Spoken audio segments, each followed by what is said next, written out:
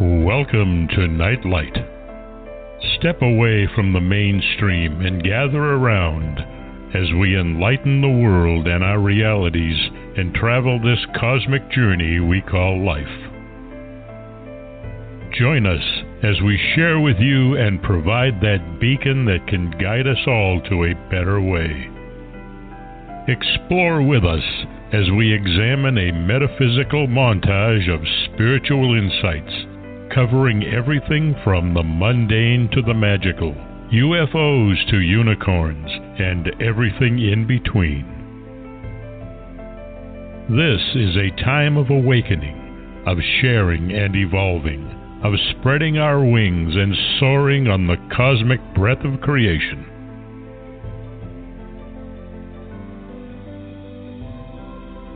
Come and join with other light-minded spirits as we weave our lights together to seek understanding, enlightenment, and, with a little luck, some wisdom. This is Nightlight, a reminder that you are never alone.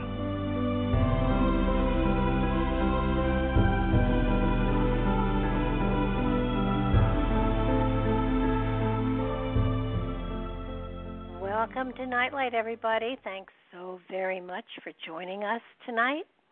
It's going to be a good show, and I'm really looking forward to it. First off, though, I want to thank Ken Quiet Hawk and his wife, Deb, for how they have so honorably preserved traditions of Native storytellers. They are an amazing couple. Check them out on the internet. They have provided some amazing stories, and I do believe their CDs are still available.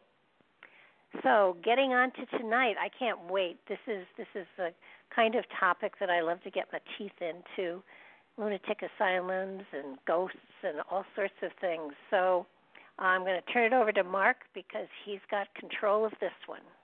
There you go, Mark. Thanks. How are you, Barbara? Doing well. Good. Okay.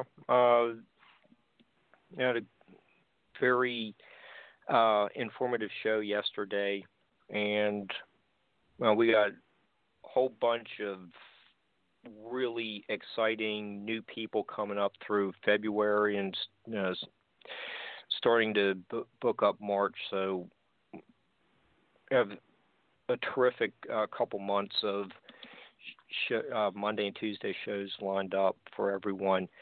The other lovely Sherry in my life, Sherry the Yinzer, is tuned in and is about to hear paranormal happenings from her beloved Western Pennsylvania.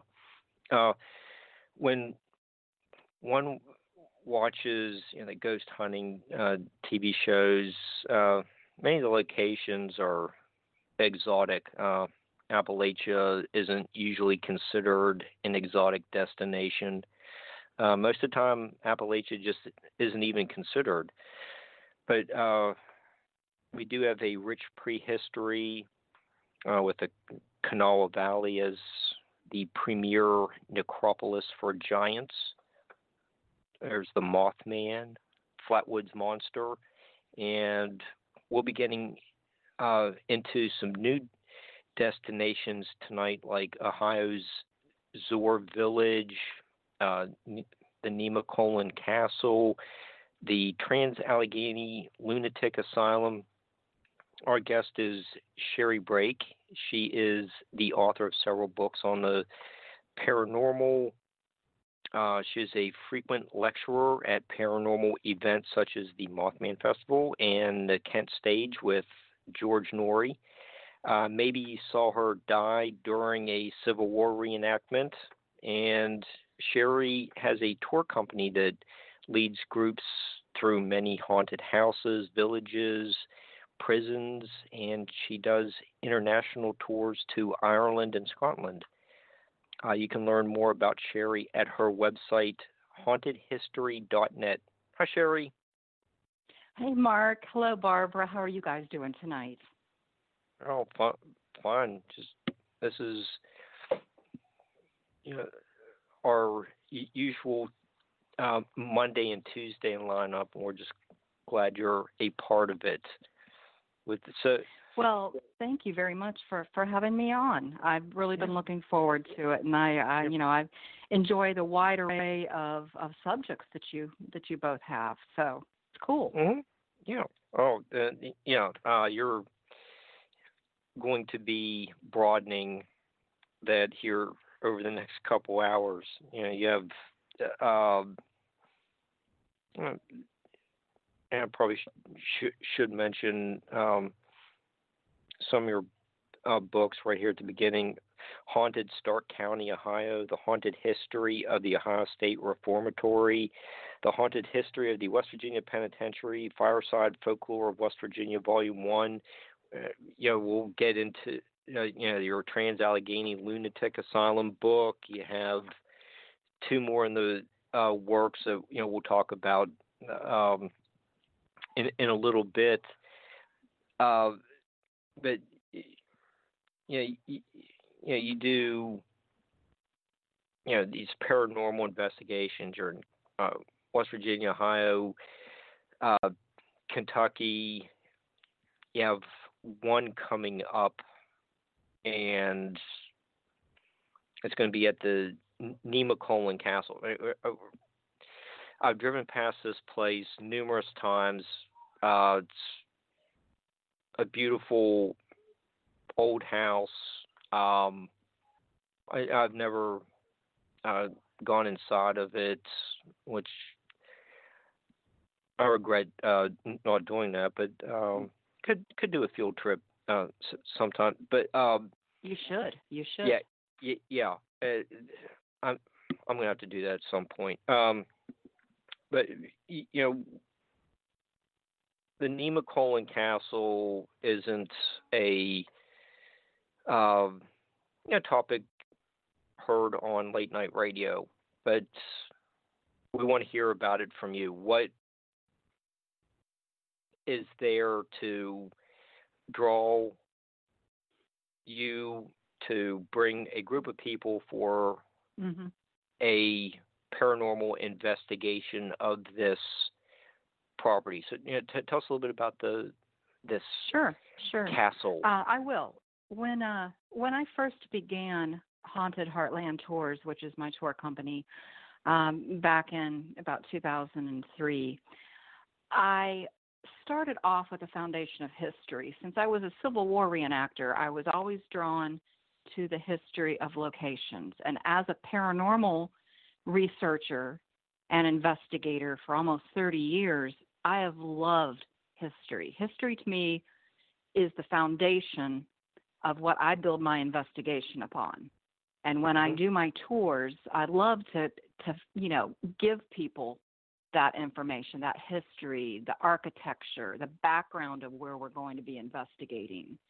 And, that's why I love Nemacolin Castle. It's not one of the big, bad buildings that you see, that is beaten to death on a lot of these paranormal television shows. You see the same places over and over and over again. And I love these little gems, these little off the, beaten trail locations to take people to explore. And Nemacolin Castle is just that. It is actually the third oldest castle in the United States. And it's more like a castle home. It's not what you would envision, like, the castles of England and Ireland and Scotland and Germany and whatnot like that. I mean, it does have a crenellated tower. It is beautiful. It sets up on the hillside, and it has a very commanding presence.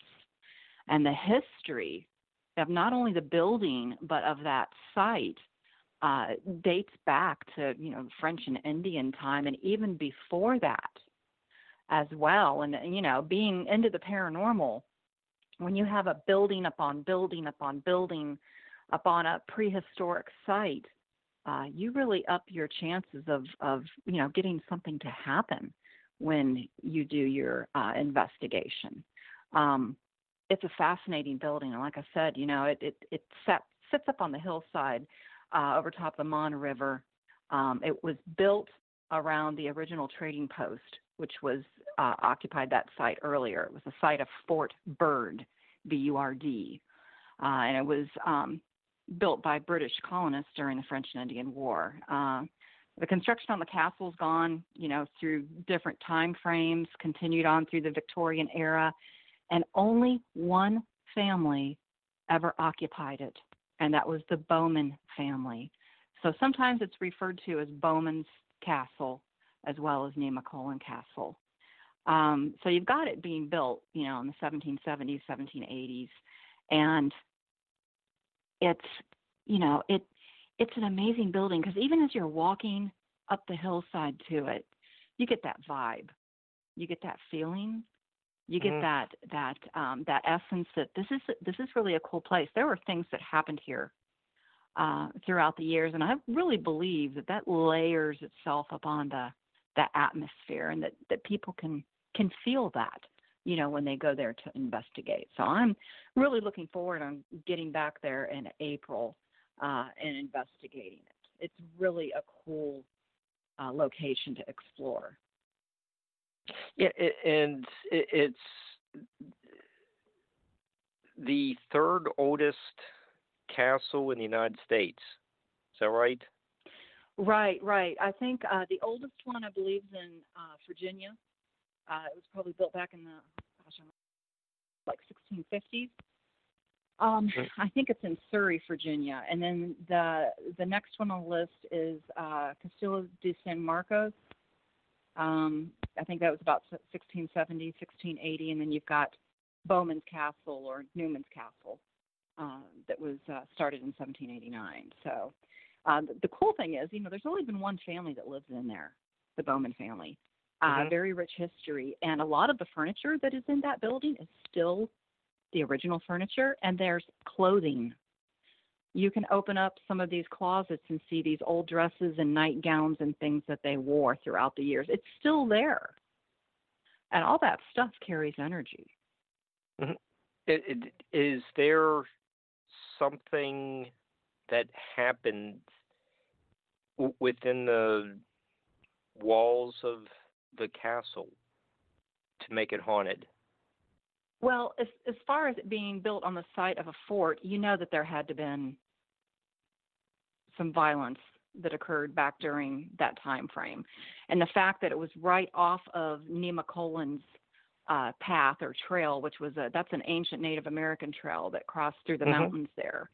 So you've got that indigenous people that used that pathway and probably, of course, used it to do some of their raids, of course, back in the day. So you've got that early frontier history with the Delawares and the Shawnee and the Iroquois and, all those Native Americans. We've got some pretty unusual things that have happened inside the building there at the castle. On some of our investigations, of course, people have smelled smoke. I've had a couple people tell me it was like black powder that they smelled, which, of course, you could link that back to the frontier days. Right. We've had some folks that have seen shadow people walking up and down the hallway, and it's really a cool place to explore, and I just really can't wait to get back. We do a small group hunt is what we do, so we only take 25 people. Okay, and you have said that there's a cistern in the basement.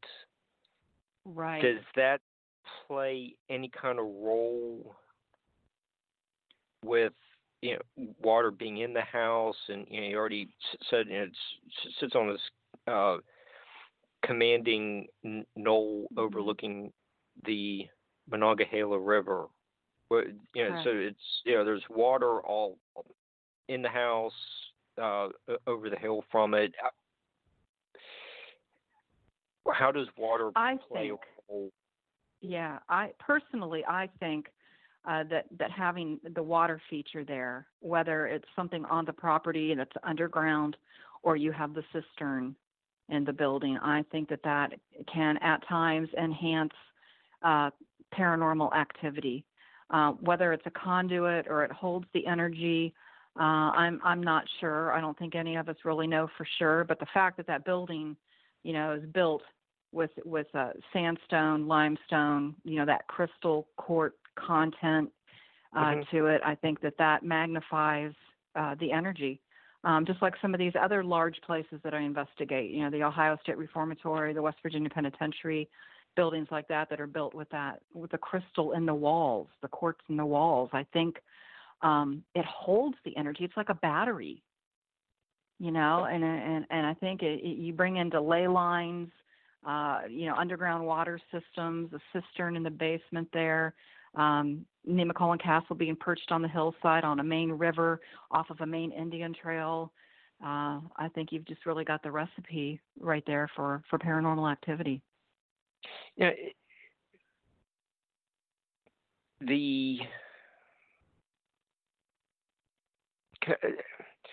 you were just bringing up the like foundations and some of the other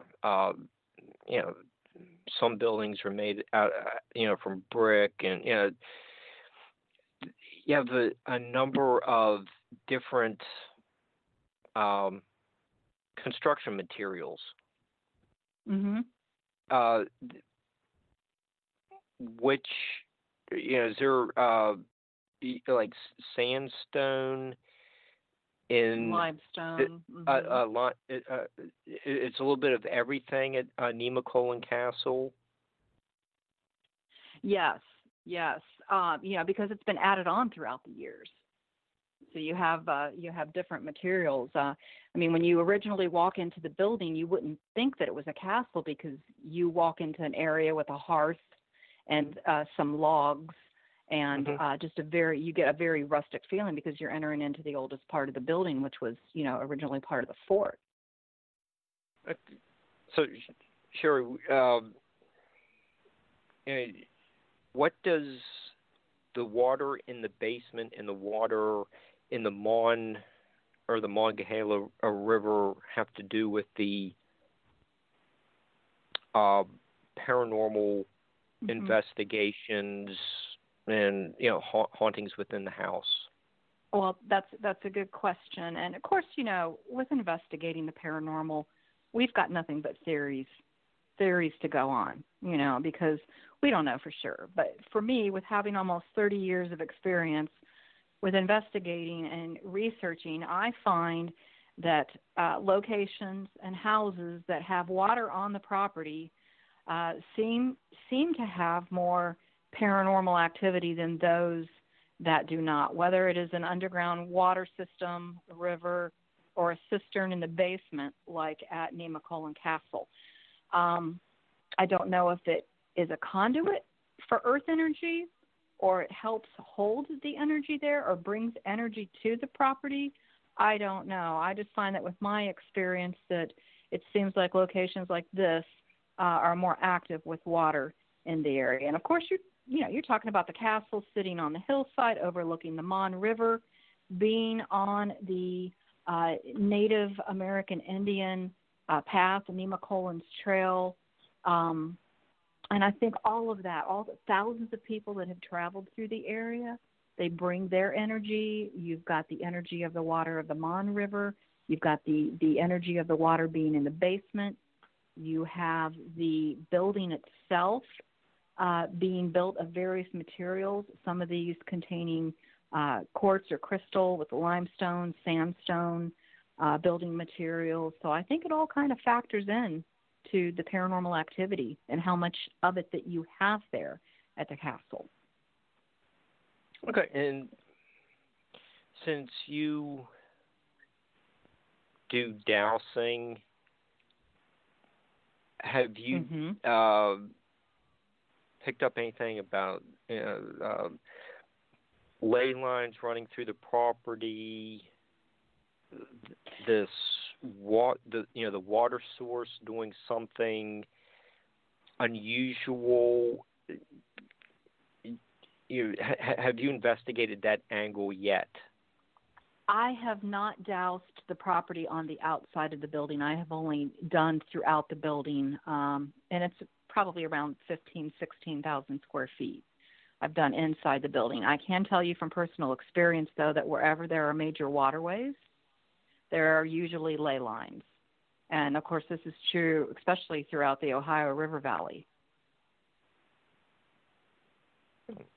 So, you know, and I think, you know, the fact that this building, 1,200 years ago, before the construction of the fort or the castle or the trading post, you have these prehistoric indigenous peoples that had built some type of earthwork mound there at that site. So you have the layer upon layer upon layer of different peoples, different cultures, being above a major waterway, having a cistern in the basement, having the building with the quartz and the crystal content, having the same family live in that building from the very beginning, the Bowman family, having all of their antiques and their clothing still present in the building. I think all of it just adds up for a recipe of activity in that building. Okay. And yeah, I'm not sure how much.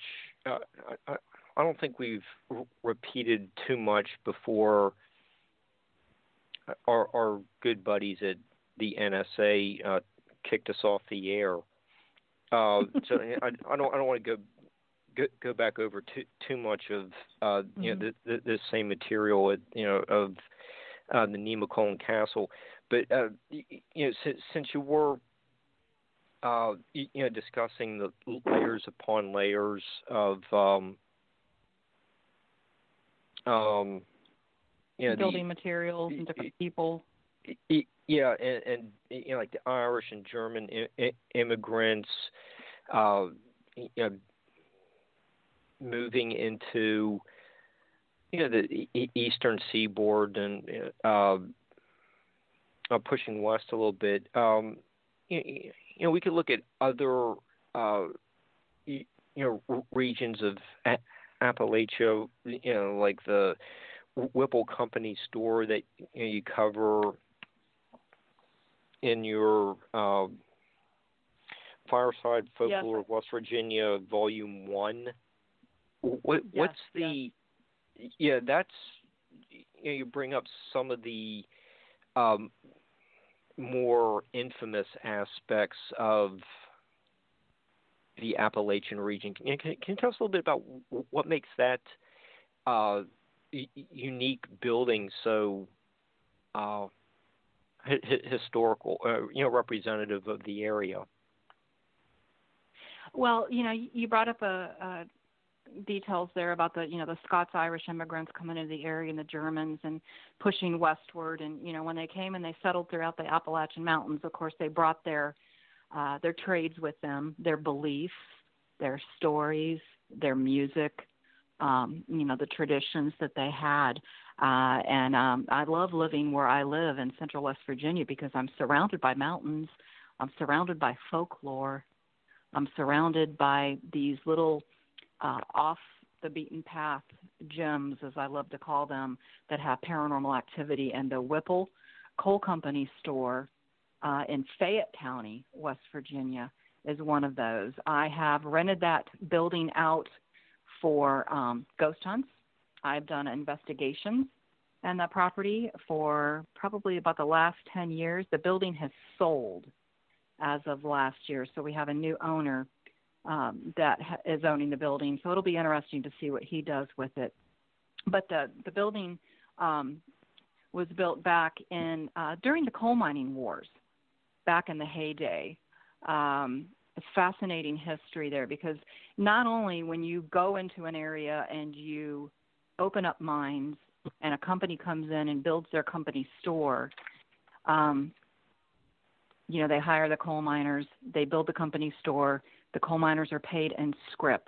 It's a special type of coin that is only good at that location, at that general store. So the Whipple Coal Company store was owned by a man by the name of Justice Collins, and he built this building for his general store. On the third level, top level of the building, he had a ballroom. So they would have all these grand parties there as well. Of course, the coal miners aren't invited to that. This would be other prestigious people in the area, the shakers and movers of the area that would be invited to that. The Whipple Coal Mining Store, in the basement, they embalmed over 5,000 coal miners. Wow. These were coal miners that died from epidemics, died from different diseases, were killed in mining accidents, and they would be brought into the basement of the Whipple Coal Mining Store, and they would be embalmed. Somebody would pray over them. They would be wrapped up in a linen or a quilt and put in a casket and taken and buried locally. Now, the women of that community who were married to the coal miners would not be embalmed if they passed, only the men. This building was built on the site of a native Indian burial ground. Now, you hear stories about that. You hear stories about people will say, oh, it's probably built upon a burial ground. It's hearsay. With this building, it is not hearsay because they actually had a college come and they did archaeological digs on the grounds of the Whipple Coal Mining Store and found bodies, various bodies buried throughout the area there. So it is a documented burial site for Native American Indians. You've got some murders that occurred inside of the building. There was a man that was found hanging in the elevator shaft.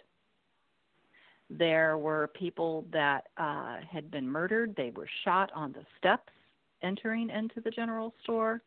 So this was a very violent period in West Virginia history with the coal mining wars. So you have the owners who are, of course, against the unions, and you have the workers that want the unions there. Mm-hmm. So you would often have, gunfights, battles, and whatnot. And there were 5 or 6 deaths, I believe, that were documented there at the Whipple Coal Mining Store. It's a pretty cool building. I've done investigations there. I've had overnight ghost hunts, and I've also instructed ghost hunting classes on site in the building before we do the investigation. It'll be interesting to see what kind of a new chapter that this building has with the new owner. Okay, and there was a hanging in the elevator? Hanging in the elevator shaft. It was one of those old hand crank freight elevators. Right. And the story that I got from the owner, she ran a museum in the building and she did all the research and she led daytime tours and whatnot. And she had a strong connection to the area and to its history. And she had told me that there was a poker game that was going on late one evening after hours, and apparently the guy that was winning, who was ahead of the game, mm-hmm. Didn't make it out of the building alive that night, and he ended up being the one that was accidentally hanged inside the elevator shaft. Accidentally. Figure that one out. Just like we accidentally went off the air for 10 minutes. I had no idea that happened. Accidentally. But there were other accidental deaths in the Whipple store as well. Another one took place in a room that they called the grain room. The grain room is the room that would have, the sugar, the salt, the different grains, your flour, and you would come in and you would use your scrip that you had been paid in, and you mm-hmm. would go into the grain room and you would get 5 pounds of this, 10 pounds of that, and you'd pick up your coffee and whatever. And one morning, the shopkeeper came in and opened up the door to the grain room, and there was a man whose upper body was found buried down inside a bag of grain. So he accidentally suffocated, is what the report said. And you have to remember, these coal mining barons that owned these coal mining communities and towns, they also wrote the newspaper. There was a newspaper that was also printed in the basement of the Whipple Coal Mining Store, so they could report however and whatever they wanted to. Okay, and you do document bullet holes fired from the outside that have left marks inside the building? They went through. It went through. There's a big plate glass window up above the door of the entryway to the Whipple Coal Company store. Mm-hmm. And when the owner first purchased the property, she thought that maybe somebody had driven by and had just shot the front of the building up, on a whim. And then after she started talking to locals and doing investigating it and researching the property, she found out that was from an actual shootout from probably around the 1920s, I think it was, and that they had never changed the window. And here she was getting ready to replace history. And it's still visible today. I mean, if you drive by and pull up in the parking lot there, of course, the building is closed up now, but you can stand outside and you can see the bullet holes across the front of the building there. Well, it's just one of those interesting aspects of regional history that a lot of people may not realize how violent the union and very violent. I was trying. Just the control over the local economy. It's might seem stereotypical, but that is one of the way things were at like what like we're talking like the 1890s to the 1920s, that kind of like time period. Right. Yeah, the building was originally built right around 1890.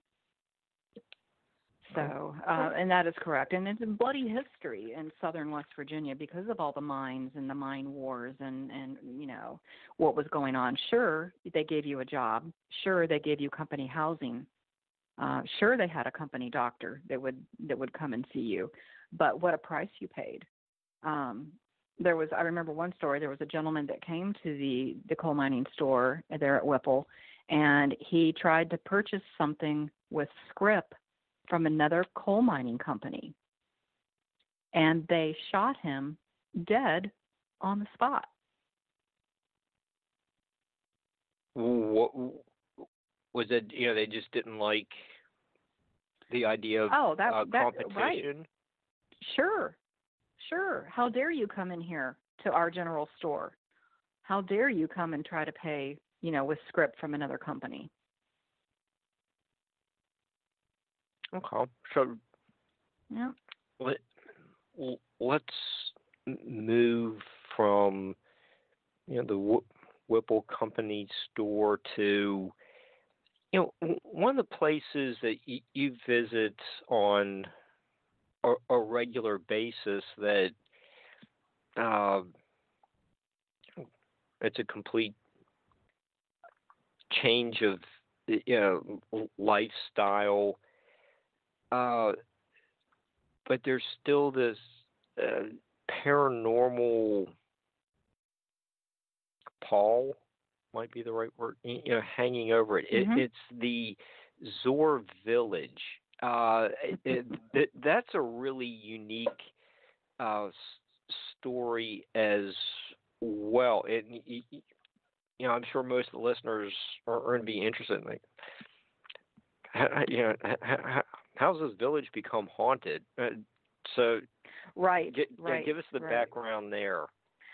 Oh, yeah. I love Zoar, Ohio, and I really wish somebody would do a movie or a documentary on this little quaint historic village. The basic history is, of course, we live in 21st century America. We would find it very difficult to imagine living without some kind of religious freedom.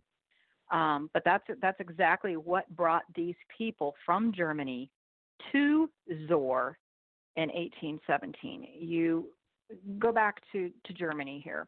You've got a group of people who are not happy, hundreds and hundreds of people who are not happy with the Lutheran Church at the time in 1870. They didn't believe in several things that the Lutheran Church believed in. For instance, they did not believe that marriage was a religious ceremony. They believed it to be more of a contract between a man and a woman. They did not believe in removing their hat and curtsying or bowing to the king and queen. They thought that you should only do that to God. So this caused a lot of grief for them in Germany. They would be beaten in public for their beliefs. Husbands and wives would be separated. Children would be taken away. I hate to compare it to, the Nazis and the Jews, but in a way, that's the type of atmosphere that you had back then, to the point that these poor people hid out in the Black Forest. They had some Quakers that helped them. They gathered together, they banded together, they got enough money to get passage to America. And they came to America and they purchased property in Tuscarawas County, Ohio, which is just south of Canton, Ohio, by about half an hour. Mm-hmm. And they settled their own community. Now, the reason they picked that area in Tuscarawas County and in Ohio is kind of unique. There was a woman in Switzerland by the name of Barbara Gruberman, and Barbara was a trance medium. She was a spiritualist. She could put herself into trances, and she could prophesize. And the Zorrites, these German separatists in Germany, found this woman, and she kind of became their spiritualistic mother. And she had a vision of them coming to America and starting their own community. And they wanted her to come with them to America, but she passed away, unfortunately. She was sick and she passed away. She could not make the trip. So you have this group of 200 people coming over, 1817. They take some months, of course, to cross the Atlantic Ocean. By wagon, they come down into Tuscarawas County and they settle, and they plant crops, they fell the trees, they build cabins, they start their own community with their own beliefs, their own convictions. And in a way, they're like the Amish. They kept to themselves. They didn't like outsiders. Well, in 1833, they've got the bright idea to build a hotel, the Zohr Hotel. Beautiful building, 3 stories tall, has a cupola up on top of it. It is still standing today. And when they built this building back in 1833, they knew it would draw outsiders in, but I don't think they realized what kind of an effect it would have on the Zorrites. Because, see, you have young girls and you have young men who are being raised in the way of Zohr, to not use money, to not dress fancifully, to be very plain and very simple. Well, you build this hotel, and what does it do? It brings in all of this money. It brings in all of these people and these beautiful carriages. President McKinley would come and have lunch at the Zohr Hotel from his home in Canton. And you bring in greed, because now you've got these young Zohr boys and girls who see money, who see all these grand parties taking place at this hotel, and they start to rethink the way that they've been brought up and the way that they've been raised. Maybe Zohr's not for me. Maybe I'll leave. Again, kind of like the Amish. Many of the Zorrites believed that when they built that hotel, they cursed the town. The separatist community there lasted until 1897, and then they disbanded. So the buildings in this village are owned by the Ohio Historical Society, which is now the Ohio History Connection. Mm-hmm. And they own a handful of buildings, and I basically rent the town out. And we have our investigation there after hours into the building. We do the Zohr Hotel. We do the Zohr Bakery. We do a grand mansion, which is called the Number One House, that was built for the spiritualist father of Zohr. And then we investigate the tin shop, and we also investigate the Zohr Garden, which is absolutely beautiful. Very, very large garden area. Very spiritual garden as well. And we've had activity in every single building that we investigate at. It really is a very interesting historical village. Okay. Hey, sure. I think we got cut off again. Oh, okay. No, you're still here. You're still here. Oh, we are? That's good. You're fine. Oh, gee. Okay. Okay. So, sorry about that. I just it sounded like we went off the air. Okay. So, we have outsiders arriving to Zoar. Is there something that happens that initiates the paranormal atmosphere at this village? Not really. I mean, you don't have any violence. There's no murders. It's not a site of executions. They weren't burning witches. It was nothing like that. There's a lot of folklore in the area. And one of them would be ghost lights or ghost balls that people would see floating throughout the area at night. Now, of course, you've got frontiersmen, you've got settlers, you've got people who are afraid of things that they cannot explain. So for them to be walking through the woods at night and looking out across the field and seeing these glowing balls of light floating caused quite a commotion. And, of course, now we know that could be, swamp gas or something along those lines. But back then, they believed that these mysterious lights were ghosts or spirits that were floating throughout the area. So you have that folklore. But as far as some big, accident happening or some tragedy or something like that happening there, you don't have that. What you do have is a village that was based basically on a medium in a trance.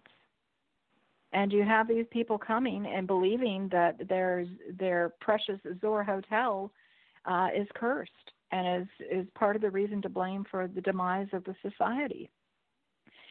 This community, this village, when it was first organized and taken over by the Ohio Historical Society, they gave daytime tours, and they still do give daytime tours in the village. You have people that are dressed in period attire that walk around that will lead you around in small groups and tell you about the Zoarites. So, of course, this is started back in the 1970s. Well, you have these tour guides taking people throughout the buildings, and occasionally weird things would happen while they would be on tour. For instance, they would be in a room in the hotel, and they would be giving their, history spiel, and they would hear the sounds of children laughing upstairs. Well, the tour guide would go upstairs thinking, what's going on? Who's in this old building? It's supposed to be just us. And they hear footsteps running around and children laughing. Well, they go upstairs, and there's nobody there. The building would be locked up at night. People would be passing by on the street, on the sidewalk, and they would hear a baby crying or children laughing inside the building. So they would call the local police department and say, I think we've got children. Somebody's locked inside this building. After hours, we need to come here and open this building up and see what's going on. And they would never find anybody. In the number one building, the old mansion building, that's very grand building that was built for Joseph Beimiller. He was the spiritualist leader of Zoar, and he lived in the building for a short time. In that building, we have a story from a worker, a volunteer who was there giving a daytime tour, and it was quiet. She was in the building by herself, and she just strolled down the hallway, and she saw what she thought was another volunteer at the end of the hallway. And the volunteer walked down the hall and went into a room. So our tour guide goes down through the hallway to follow to see who this other volunteer was, and she walks into a room. There's only one way in and one way out, and there's nobody standing in the room.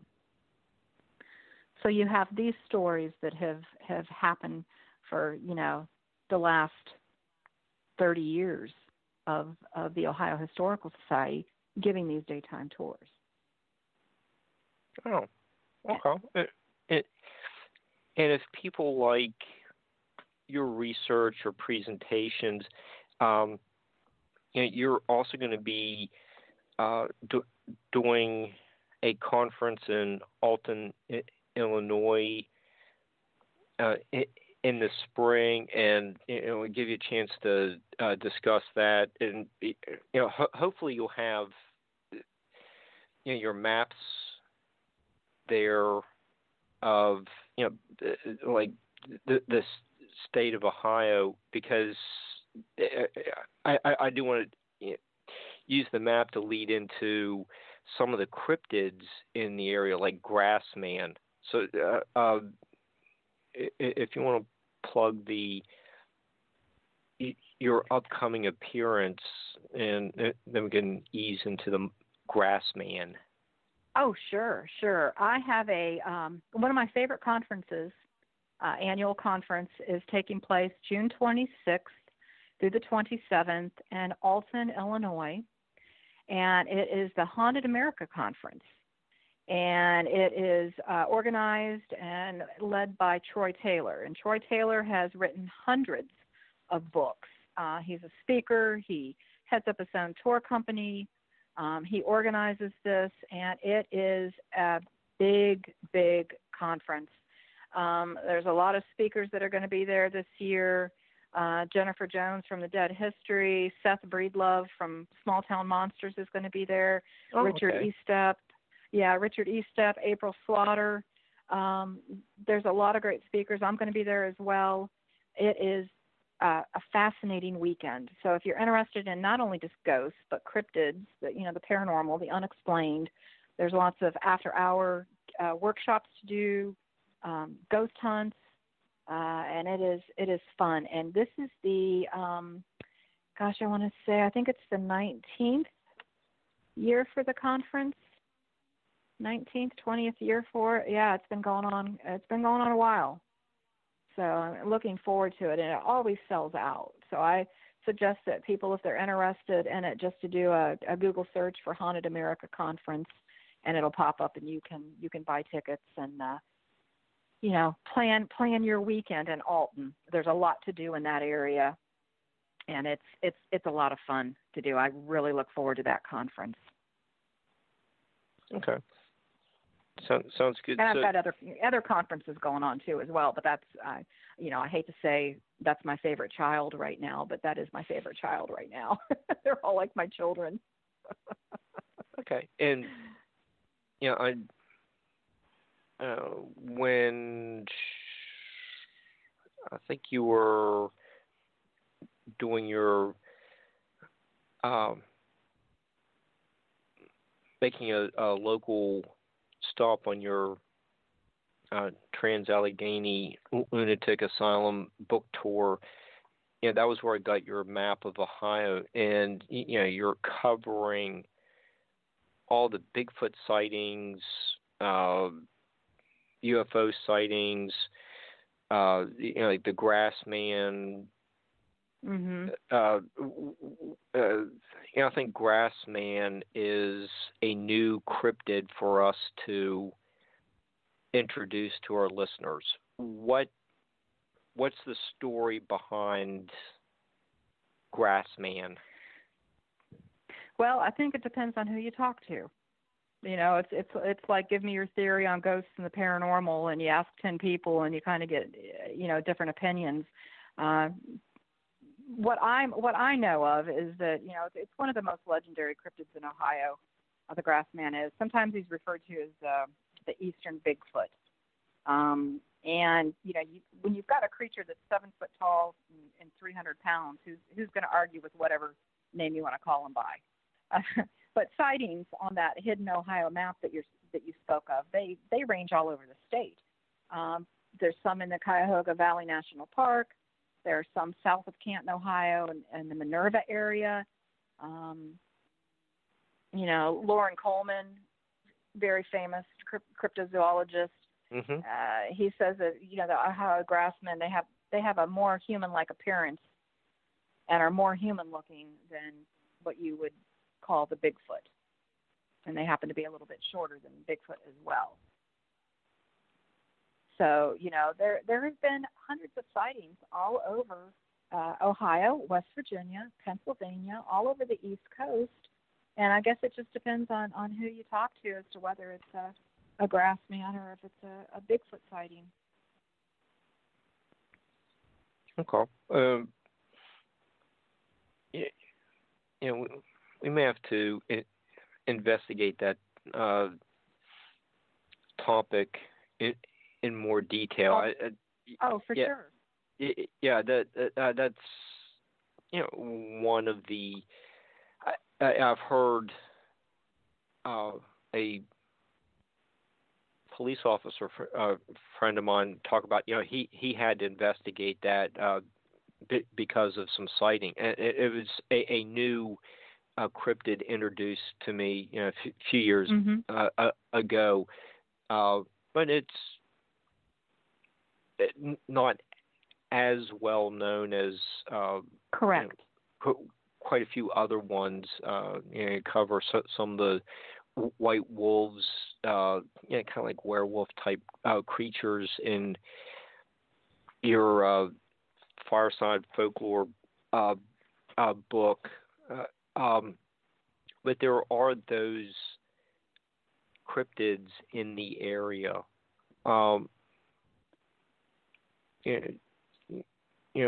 We've approached under the first hour, getting to the second one. Still have some of your major investigations to get into. So might as well start on that now. You've done a lot of research. Okay, Mark seems to be caught between words here or something, because he is definitely... Mark, we can't hear you. So if you are still listening, there is no sound coming from you nor her. And are you there? I'm here. I can hear Mark, and I can hear you, Barbara. You can't hear me? Okay, I can hear now you. I can. Yes, Mark. You're back. You weren't there a minute ago. Something's kind of screwy here, but okay, keep going, guys. I'm here. Okay. So Sherry, you've participated in Civil War reenactments. You've gone to the major Civil War battlefields. You've gone to the more of like the skirmishes in West Virginia, but one of your major research projects that was constructed post-Civil War was the Trans-Allegheny Lunatic Asylum. What is the legacy of the Civil War at this building? Well, the building that you're talking about is a Trans-Allegheny Lunatic Asylum. Right. And for the sake of having to say all those words, I like to call it TALA. It goes by TALA, P-A-L-A, of course. It's also known as the Western State Hospital. National Historic Landmark. I have investigated it since it opened for tours. And I've done numerous investigations there. I've done many overnighters with group tours that have come here. The building was it's had multiple names. I mean, it's been called the Western State Hospital, the Western Virginia Lunatic Asylum, and now, of course, it's Trans-Allegheny Lunatic Asylum, which was the original name. And they did begin building this before the Civil War, and it was interrupted for a time frame because they basically ran out of money. Because if you remember, your West Virginia history, West Virginia was not a state until 1863. Mm-hmm. So, that when this building was built, there was a lot of chaos in Virginia, chaos across the nation with the outbreak of the war between the states.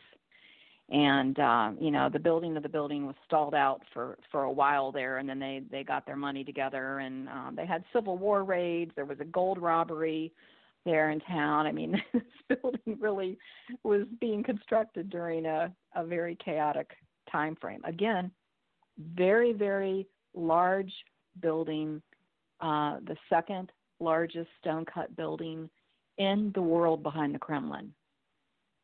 And Wow. It's made of limestone. You've got that quartz, crystal content of this building. You have a building that was built to house the insane. But it wasn't only the insane that were taken there as patients and brought inside that building. For instance, some of the first admissions were women that were suffering from menopause. Back in those days, of course, we didn't really know what menopause was. We didn't know what Alzheimer's was. We didn't know what post-traumatic stress syndrome was. We weren't sure of what these illnesses were. We just knew that these people were not right. They were different from us. And so then, back in the day, your husband, if you suffered from menopause, could simply sign his name to a piece of paper and have you committed. And the glory of it for the men back in the day is if you had a wife that you couldn't stand, you could come up with some kind of an excuse and drop her off at the asylum. And often you could have the children taken there with your wife. So you have women that suffer from menopause. You have Civil War soldiers who are suffering from post-traumatic stress syndrome, I'm sure. You've got women, young girls who are unwed mothers, and the family is greatly embarrassed by this pregnancy that's illegitimate, and they could have you committed there as well. So, there was a lot of that going on back in the early days of the asylum. It really, after hearing, more, you go into it in, more extensively on your library lecture tour. It's just really creepy. The kinds of it really seems like it was experimenting, doing medical experiments on people. Well, they were. They weren't sure what was going to work. Let's try this approach. You go back and look at the history of psychiatry in Europe with some of the methods that they would try to cure you. One apparatus was a big chair that they would strap you down into, and they would crank this chair up, and they would spin you for like an hour in this chair. And the belief was that they would balance the fluid in your body. If you were unbalanced, the way to get you balanced would be to shake you up and spin you around. They're going to try anything. At the Trans-Allegheny Lunatic Asylum, they would do ice pick lobotomies, which basically ended up making you in almost a vegetative state. You lost all personality when that procedure was done. Another procedure would be a cold water shock treatment, where they would wrap you up in towels, put you in a bathtub, restrain you in the bathtub, and pack ice around your body.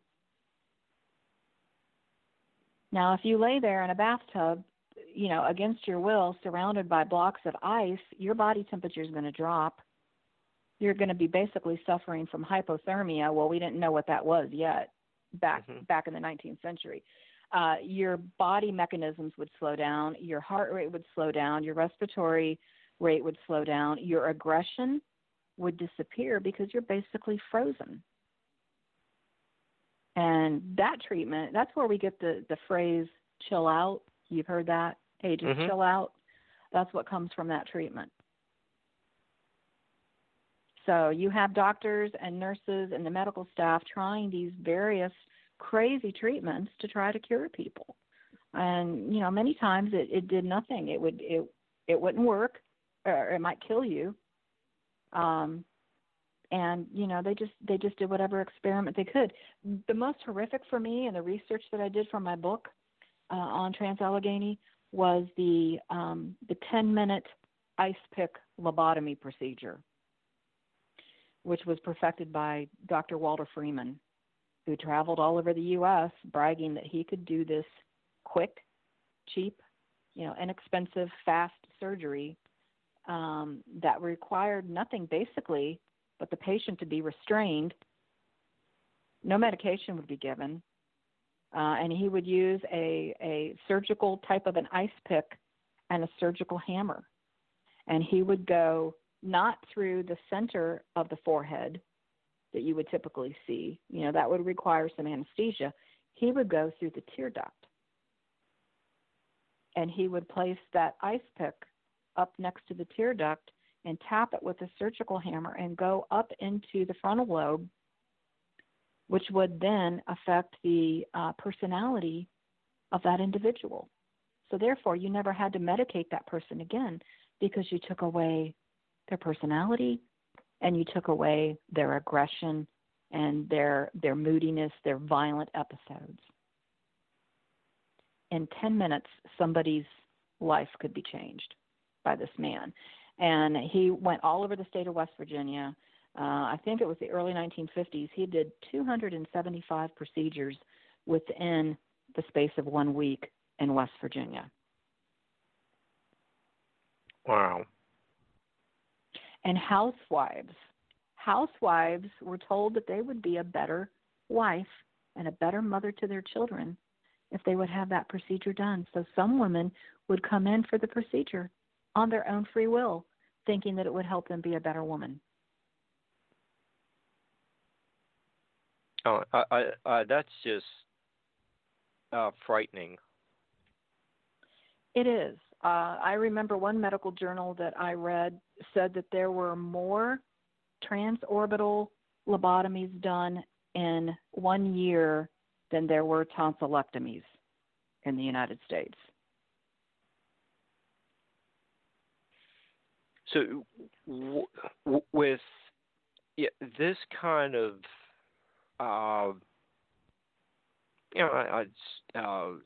we call it what it is, basically a Nazi tactic.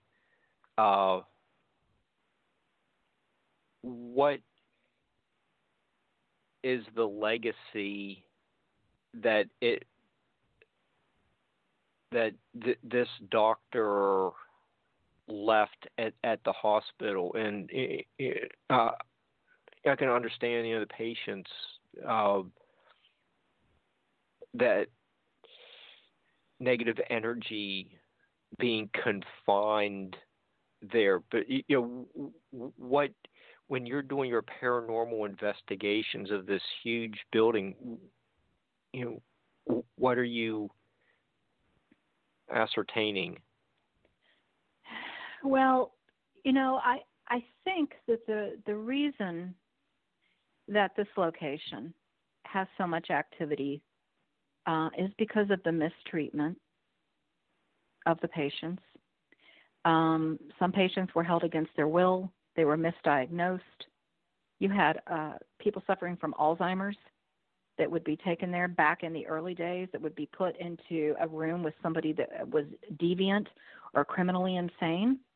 And you have patients murdering other patients. There was one story where two patients held down another patient, and they picked up the end of the metal bed frame, his own bed, and put it against his skull, and the other one jumped up and down on top of the bed frame, pushing that. Yeah, so you had stuff like this. You had patients that murdered other patients. You had patients that committed suicide. If you had a pregnant woman, and of course this did happen, the patients would get together and somebody would become pregnant. If that woman would give birth, the baby would stay with the mother until age 16. And then they were given the choice to leave if they wanted to. A lot of these people, they didn't leave. This was all that they knew. This asylum. They got a bed. They got fed. They had medication if they needed it. They were taken care of. They didn't know how to function out in the real world. So you have all of this death, you have disease, you have mistreatment, you have the murders, the suicides, and sure, you had good doctors. Sure, you had good medical staff. But, for every good doctor, I'm sure there was another one who was willing to experiment to further the field of medicine in a way that probably wasn't proper. And I think the energy from the wrongdoings to these people and their suffering, that energy is trapped in that building. Not only there, but directly behind the building, you have thousands of patients that are buried in unmarked graves. And what kind of a legacy does that leave? Thousands. Yeah. Thousands. You remember you had the influenza epidemic in 1917 and 1918 that killed millions of people across the world. And you had all of these people together. And a communicable disease like that and like tuberculosis would run rampant. So you have these people being buried and they're put out in this field and they were given small markers, but back in the 1970s, one of the groundskeepers decided he could mow a little bit more efficiently if he didn't have all these markers to go around, and he pulled the markers. Oh, God.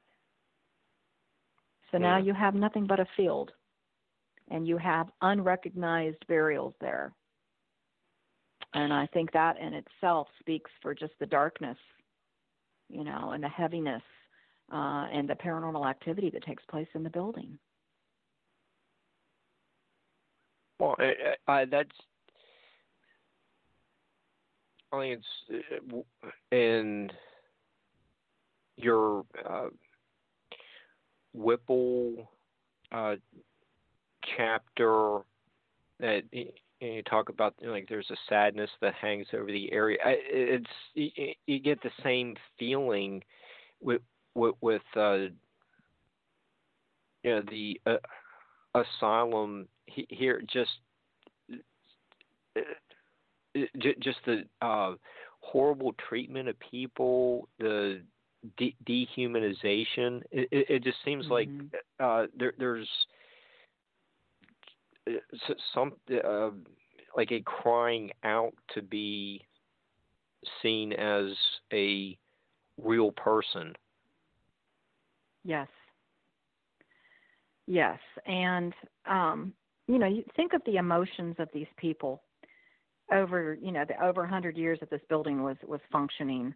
Think of the fear, the sadness, the hate, the anger, all of this. This is energy, people that are very faithful and religious and they believe in prayer. Prayer is energy. That's intent. You have the intent to help someone or to do good when you pray. Mm-hmm. And so think about those people, those thousands and thousands of people that were there, that prayed, that wept, that murdered other patients, that were forced to endure these horrific treatments, and all of that energy. And then again, you have a building that's made of quartz and crystal. Basically, you have a river that runs out in front of the Trans-Allegheny Lunatic Asylum. So, again, the perfect recipe for paranormal activity. And as a Civil War reenactor, to go into the oldest part of the asylum, which is the Civil War area, and to realize that these men, these soldiers, were put in here with violent murderers and criminally insane people. It's sad. It's so sad, and we just didn't know any better back during that time frame. Yeah, and when it became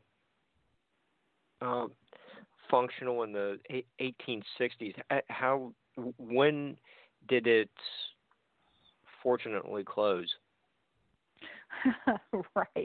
Right. Well, they started constructing it in 1858, and it was designed after the Kirkbride plan, which means that, you've got these long sprawling hallways and beautiful gardens and things like that, because that was designed to inspire and help people and heal people. So when they built that building, it was designed to only hold 2,500 people. 250 people. 250 people. But then flash ahead to the 1950s, and you have about 2,500 people in that building that was only designed for 250.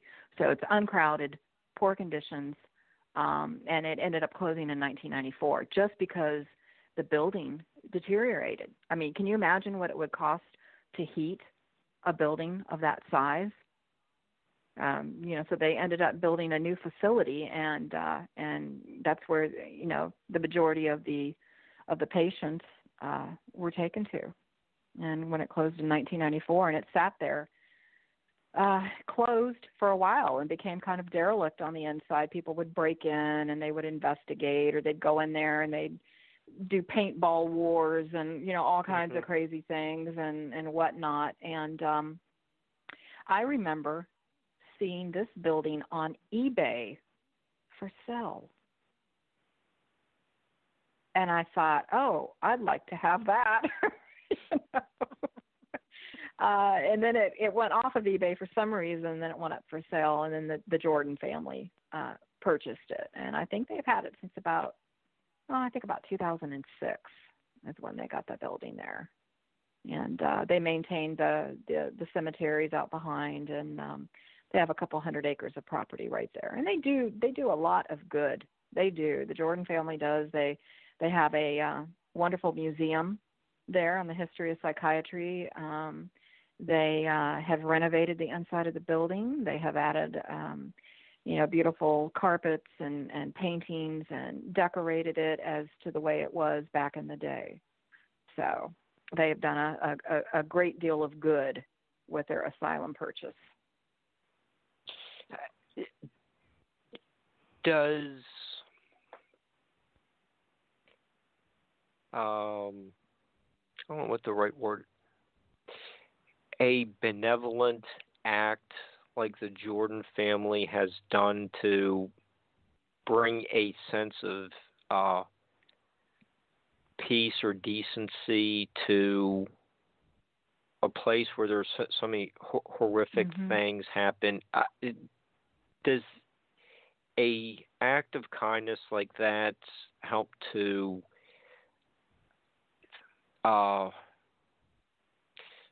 lessen or diminish the haunting, paranormal aspects of a building? I think it's been wonderful what they have done. They have opened up the building. You have thousands of people that come from all over the world to go through the building. It's been featured on numerous documentaries and television shows and whatnot.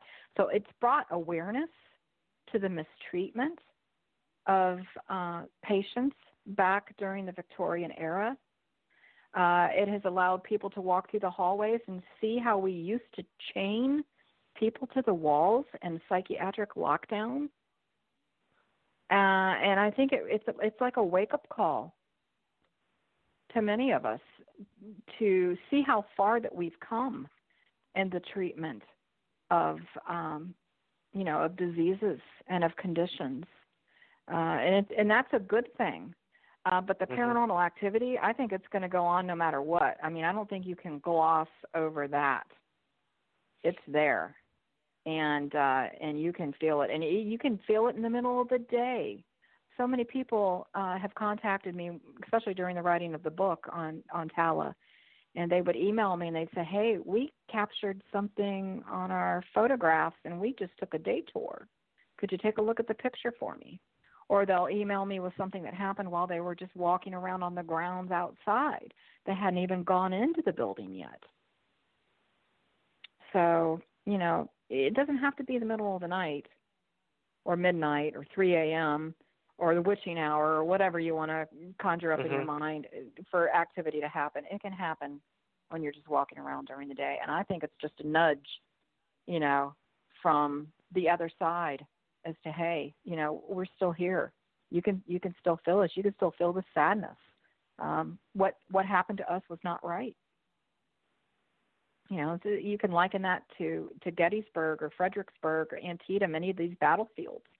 You get out of your car, driving across Gettysburg is one thing to look out your window, but once you get out of your car and you walk across that battlefield, so many people are moved to tears because they can feel, the sadness of over 50,000 people that died on that field. You can feel it. Mm-hmm.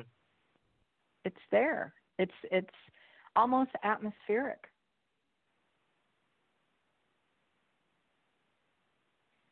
Okay. So, Tala is one of your centerpieces of your literary canon.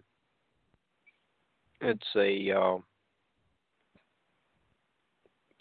moving experience to hear you discuss, the variety of reasons for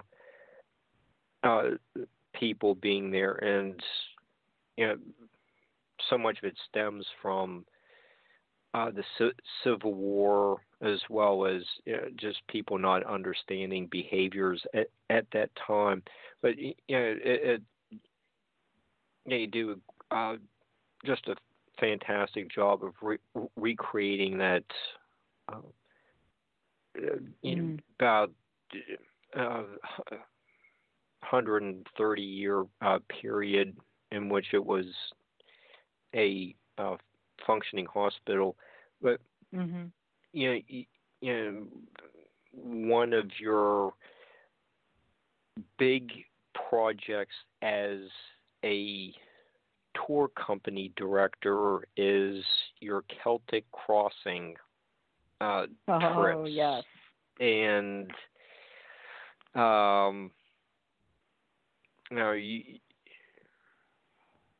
you are taking people on these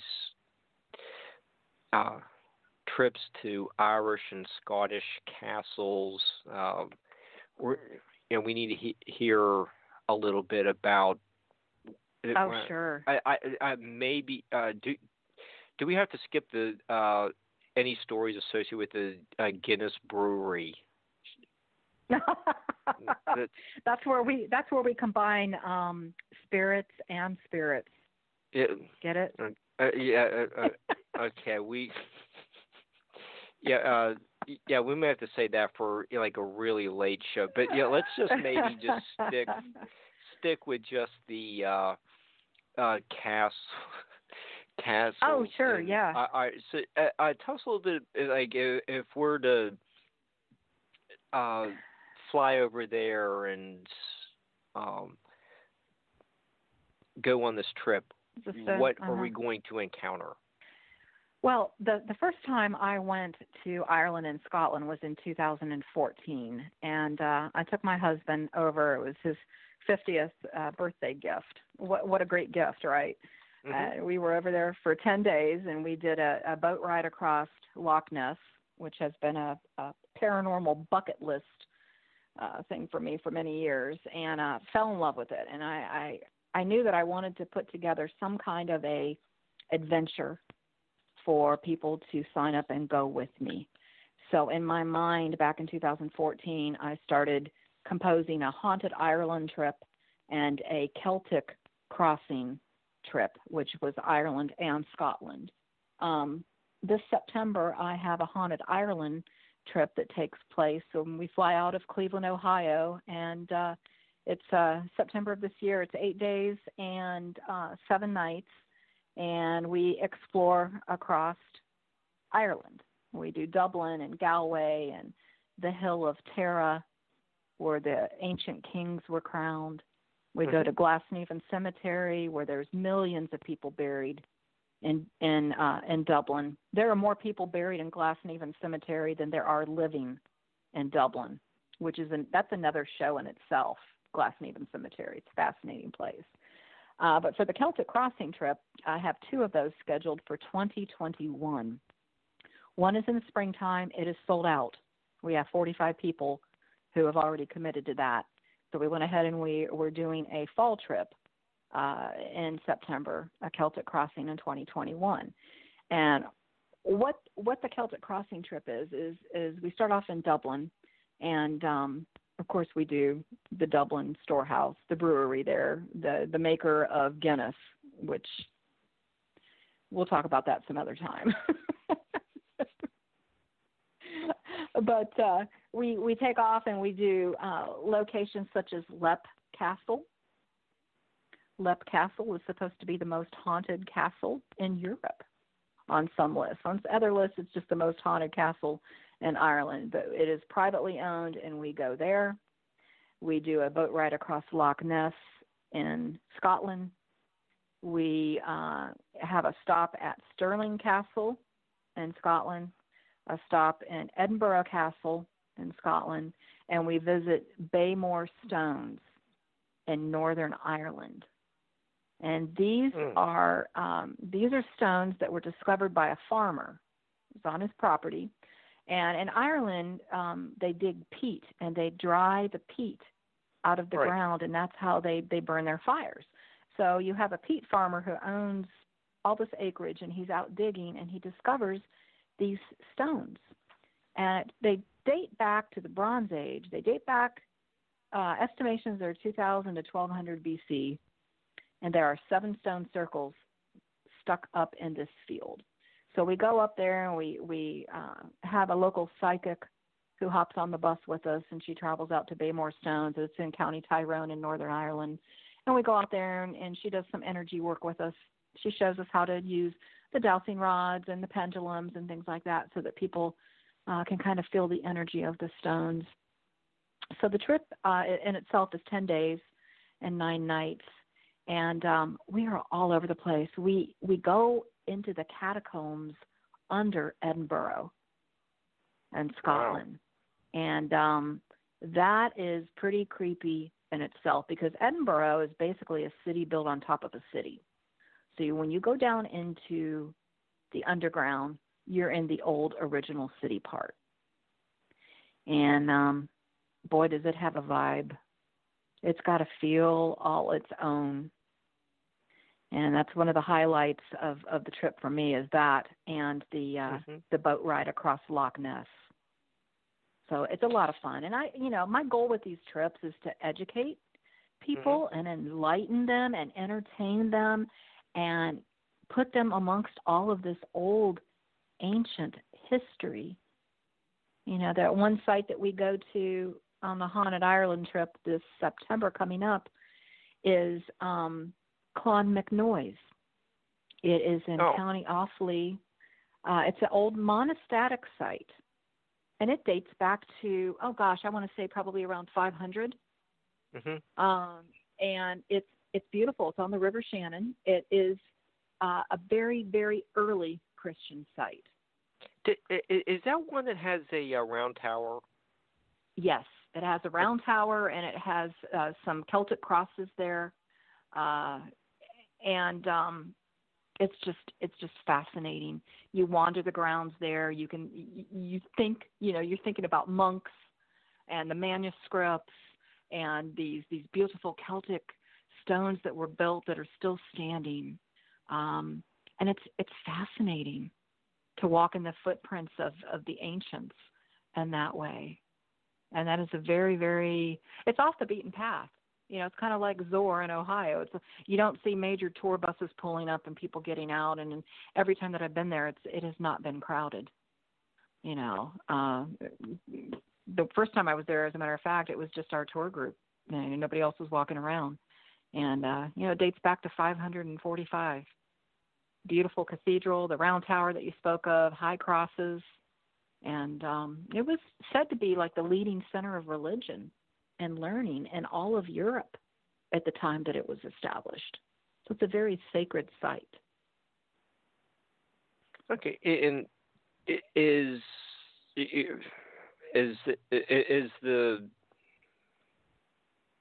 this monastic ruin haunted, or is that just a place where you No, just? there. Well, it's a sacred site, so it's an energy site. But there is some folklore. There is there's the ruins of a church building there on the site, and if you stand in one of the doorways in this ruin, you're supposed to be able to hear the mumblings and the murmurs of ancient ones praying. So there's that, not to say that it's haunted, but it is a mysterious earth energy site. I believe that the ancient peoples, the early people, could feel this energy, and that is where they put their places of worship, or their burial grounds, or Stonehenge, or any of these ancient sites. I believe that they could sense this energy, and that's why they chose these locations. And it thrills me to take people there with me and to explain to them a little bit of the history, and let everybody wander around and maybe have an experience on top of all of it. Okay, and when you go to Stirling Castle, what is the draw there? It's also surrounded by volcanic peaks, or extinct volcanoes, really.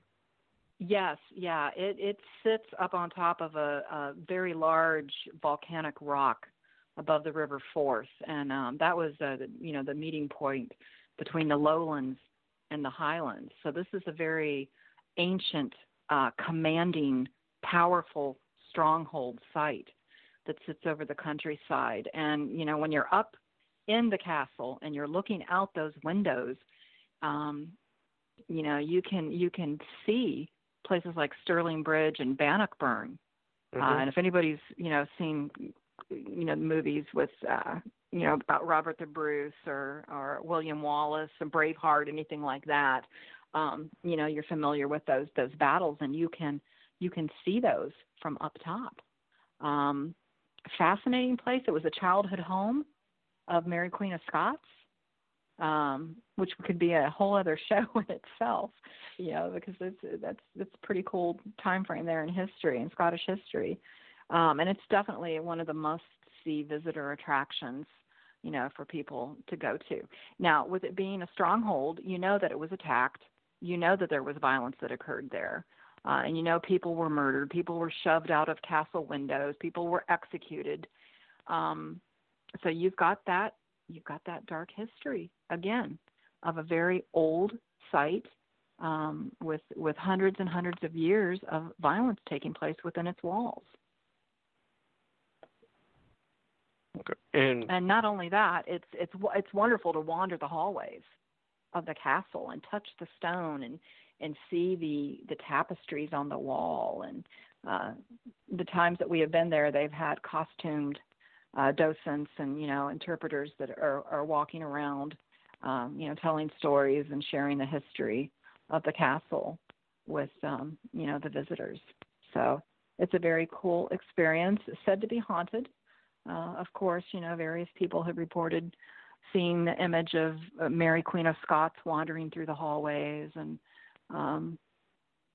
multiple things. There's a very large cemetery down below the castle proper as well. It's very, very old, with many beautiful tombs and monuments and statues, and I could walk for hours down there. As a matter of fact, when we stop, I usually spend more time in the castle below, in the cemetery below, than I do, up inside the castle itself. Mark, you've got to make it over there sometime. I don't think you'd want to leave. No, I've been to Scotland a couple of times. I really enjoy it, and the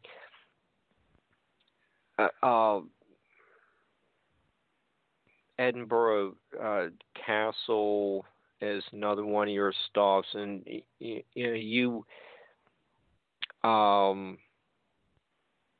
realize that you have a family connection to the area. Can you tell us a little bit about your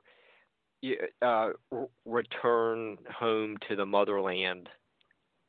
Right. Well, the first time I'd went over there, as I said earlier, was 2014, and I knew that I had, Scots-Irish blood.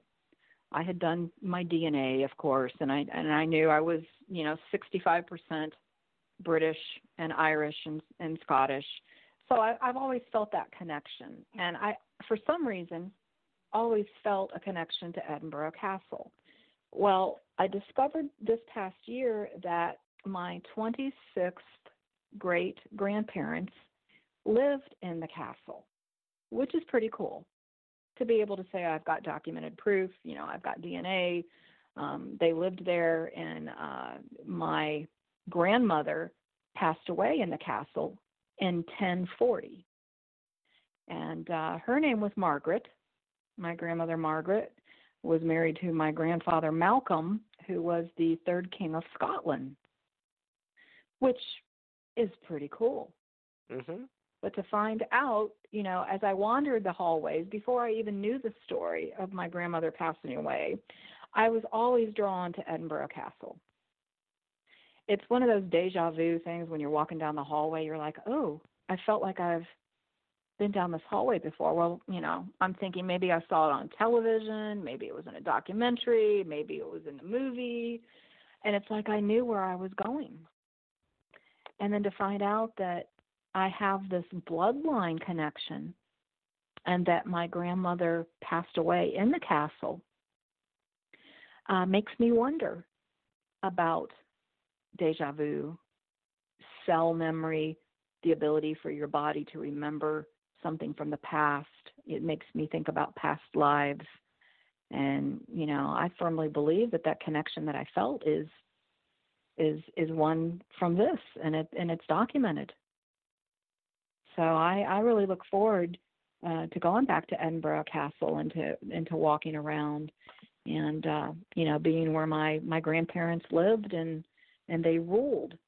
Not only is the castle haunted, you can talk to any amount of tour guides there, people that have volunteered, and hear multiple stories of, the lady in blue that wanders the hall, or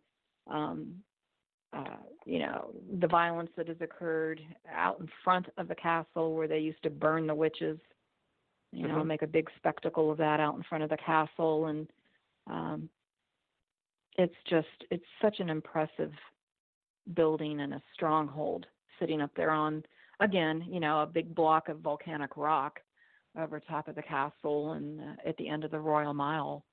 And I look forward to going back there and exploring some more in 2021. And if people are interested in, going along with me for that fall trip in 2021 to Ireland and Scotland, they can and visit my website. And all the information is there at hauntedhistory.net. Very good. And if I make it back to Scotland, one of the places I saw from Stirling Castle, but I didn't make it over. Get a bus out to Doune Castle, but you've been there, and that was actually Doune Castle was actually used as one of the settings for Monty Python and the Holy Grail. Right, and Game of Thrones and Outlander. Okay, so you've been there. What was I just couldn't see the castle from 15 miles away. What's it like up close?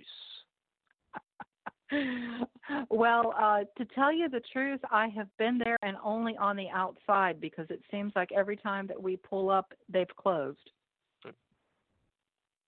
So we're hoping that in 2021 we're going to make sure that we get there before the place closes, and actually get inside to explore. So it's been kind of mostly like a photo stop to get out, and it's cool. Being a fan of Game of Thrones and of Outlander and of Monty Python, to actually visit one of the movie sets. So that was a thrill anyway, just to stand out there. But I would like to get in. I want to check out the kitchen because it's supposed to be pretty cool, and the Great Hall, and all of that. So I hope to have a full report to you maybe next time I'm on. Okay. No, I would. You're welcome to come back and talk all about that. And, I actually, this, since we're, this is just one of my usual rants about something that may seem irrelevant, but we are talking about Monty Python and the Holy Grail, and just this within the last week, Terry Jones passed away. He's part of and some of the he's one of the characters in the spam skit, and he was in the nudge skit as well. But what a lot of people, I really didn't realize what a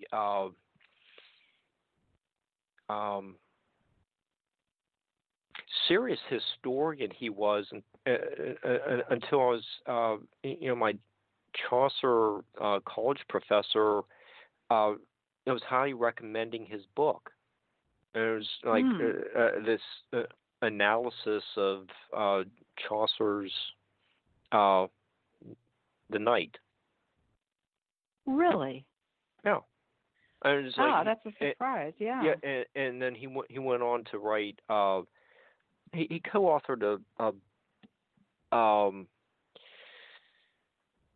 book with I think it's several other. I should have brought it in here. I didn't realize I was going to just go into one of these segues. But yeah, I think it's like there might have been like 4, 5, 6 authors, but it was actually I think the title of the book is "Who Murdered Chaucer," and it was looking at a theory that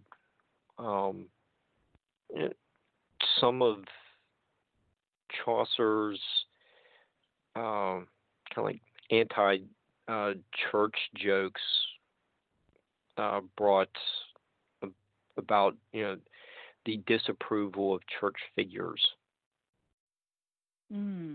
But it was Terry Jones. Since we are talking about Monty Python, it was Terry actually had those 2 Chaucerian themed books. That's interesting. I'm glad you brought that up. Oh, they're worth the read. So, okay. That is interesting. So,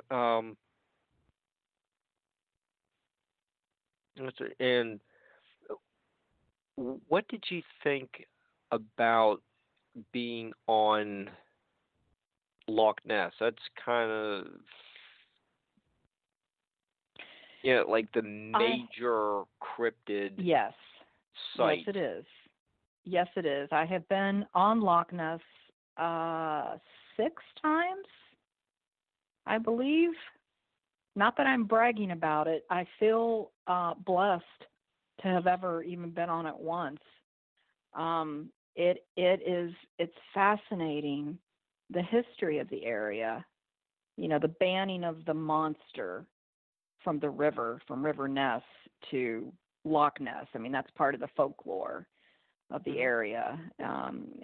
But to actually be on the boat and to be looking at they've got all these flat screen TVs set up where you can watch the sonar, and you can see as you pull away from shore on this boat, and it's a 2-level boat, so you can go up top, and put your face out in the breeze or the Scottish rain or whatever, and look for Nessie while you're up top.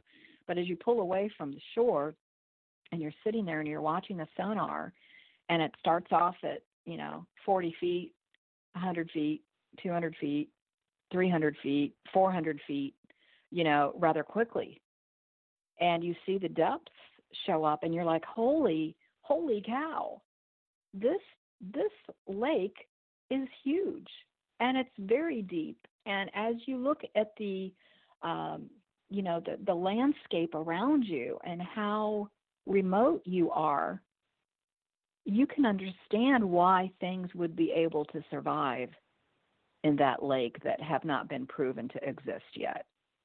It's massive. It's massive, and the water's so dark. It's dark. It's very brackish, dark, brown, black. And I think every time I've been on the boat, it has rained just a little bit or had a good Scottish mist going as I go up top. And a funny story about the last time I was on the boat. Of course, I've got 45 people on this boat with me. We've been traveling together, and it's interesting. They have a bar on the boat, so you can drink as you're looking out the window to find Nessie, which I think is kind of funny. But I'm looking around for my husband. I got 45 people on this boat, and there's only 2 places he could really be on the first level of the boat and up top. And I'm looking all over the place, and I'm like, I can't find him anywhere. And I see him like 20 minutes later, and I'm like, where have you been? He said, they let me drive the boat. And I'm like, what? He goes, I've been navigating the boat for the last half hour. So that was his big thrill, was being able to navigate the boat on Loch Ness. Well, how did Perry finagle that deal? I'm not sure. I'm entertaining and talking to my group of 45 people, and he mysteriously disappears. But he's an engineer, so and he's was a dive master years ago, and I'm sure that he got up there and started talking to the captain, and I think the captain said, you want to take it from here for a little bit, and I'm sure he jumped right on that. Okay. Because that would never happen here in the States. If you went out on a lake somewhere on a guided tour boat, they would never hand the boat over to somebody that they didn't know. Look what happened. Different over there. Look what happened when the skipper gave the wheel to Gilligan. Right. This is true.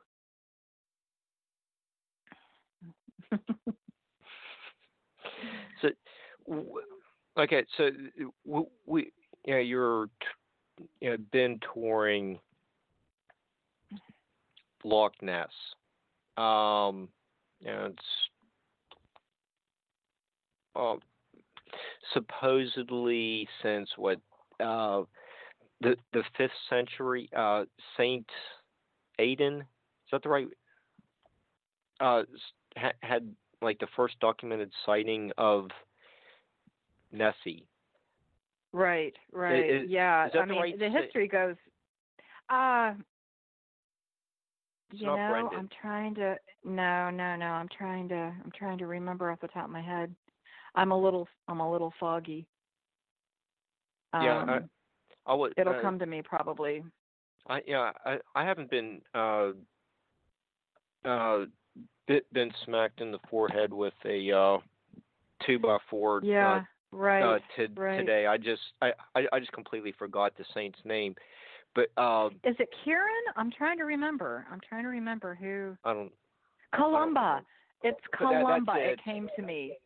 Yeah. Yes, because I remember because there is a hotel along the River Ness called the Columba, and we have stayed there when we've been over there on tour. So it was St. Columba that banned this serpent-like monster from the River Ness and banned it back to the lake because people were freaking out. This creature had come close to shore and had nabbed a fisherman. and there were witnesses that saw it. So there was a great fear of this creature, and he supposedly went out into the river and banned it and forced it to go back up into the loch, up into the lake. Yeah, and this was documented in like the about the 5th century. 500. I'm trying to remember too. Mid 550 maybe, something like that. 550, 560. So what do we make of this early cryptid documentation by someone who would go on to be canonized? You would expect the person to be trustworthy in what they're saying or writing in their illuminated manuscripts. Mhm. Right. And and the story goes, the legend, the folklore with the whole situation with St. Columba was that there was a man that was swimming in the river, and he was attacked by a water beast of some sort. And this beast drug him under the water, and everybody saw this happening, and they tried to rescue him by boat, and he was killed. And Columba came out, and the beast approached Columba, and Columba made the sign of the cross and said, go away, don't touch this man, leave. And the witnesses said that it was as if that the creature had been pulled back with ropes or invisible, some type of force field pulled this creature back, and they believed that it was some type of a miracle. So and it's folklore. It's folklore, but it has been documented. So what do we believe? I look at everything that's been documented that was supposed to happen in the Bible. Whole other show there too, right? Right. We've touched on that earlier too, and Barbara said there, we have about 2 minutes left, so your memory was really sharp, sharper than I just completely forgot St. Columba's names. I don't think you have as much brain damage as I do. So, thanks. That's a special nightlight. Welcome to you. So, how about you give everyone your website, contact information, and Barbara could step in and wrap up the show. And I just want to thank you so much, Sherry, for being a wonderful guest. Oh, Mark, thank you. Thank you very much for having me on, and I hope to be back in the future. And if folks are interested in, thank you. But if folks are interested in my tours and the classes and presentations and events that I do, they can check it out at hauntedhistory.net. I'm also on Facebook under Sherry Brake, and Haunted Heartland Tours, and on Instagram, and all that good stuff. So, my phone number is at the website, my email address is at the website, and I answer the phone and I answer emails and all that good stuff. So I love hearing from people. And thank you, Barbara and Mark, again for having me on tonight. Well, it was our pleasure, and thank you so much for being here. I thoroughly enjoyed it. I want to go castle hunting now. But for now tonight, thank you so much, everybody, for listening in. We really enjoyed having you with us, and I hope you enjoyed the show as much as I did. So have a great evening. Take care, and we will talk to you next Monday and Tuesday. Good night now.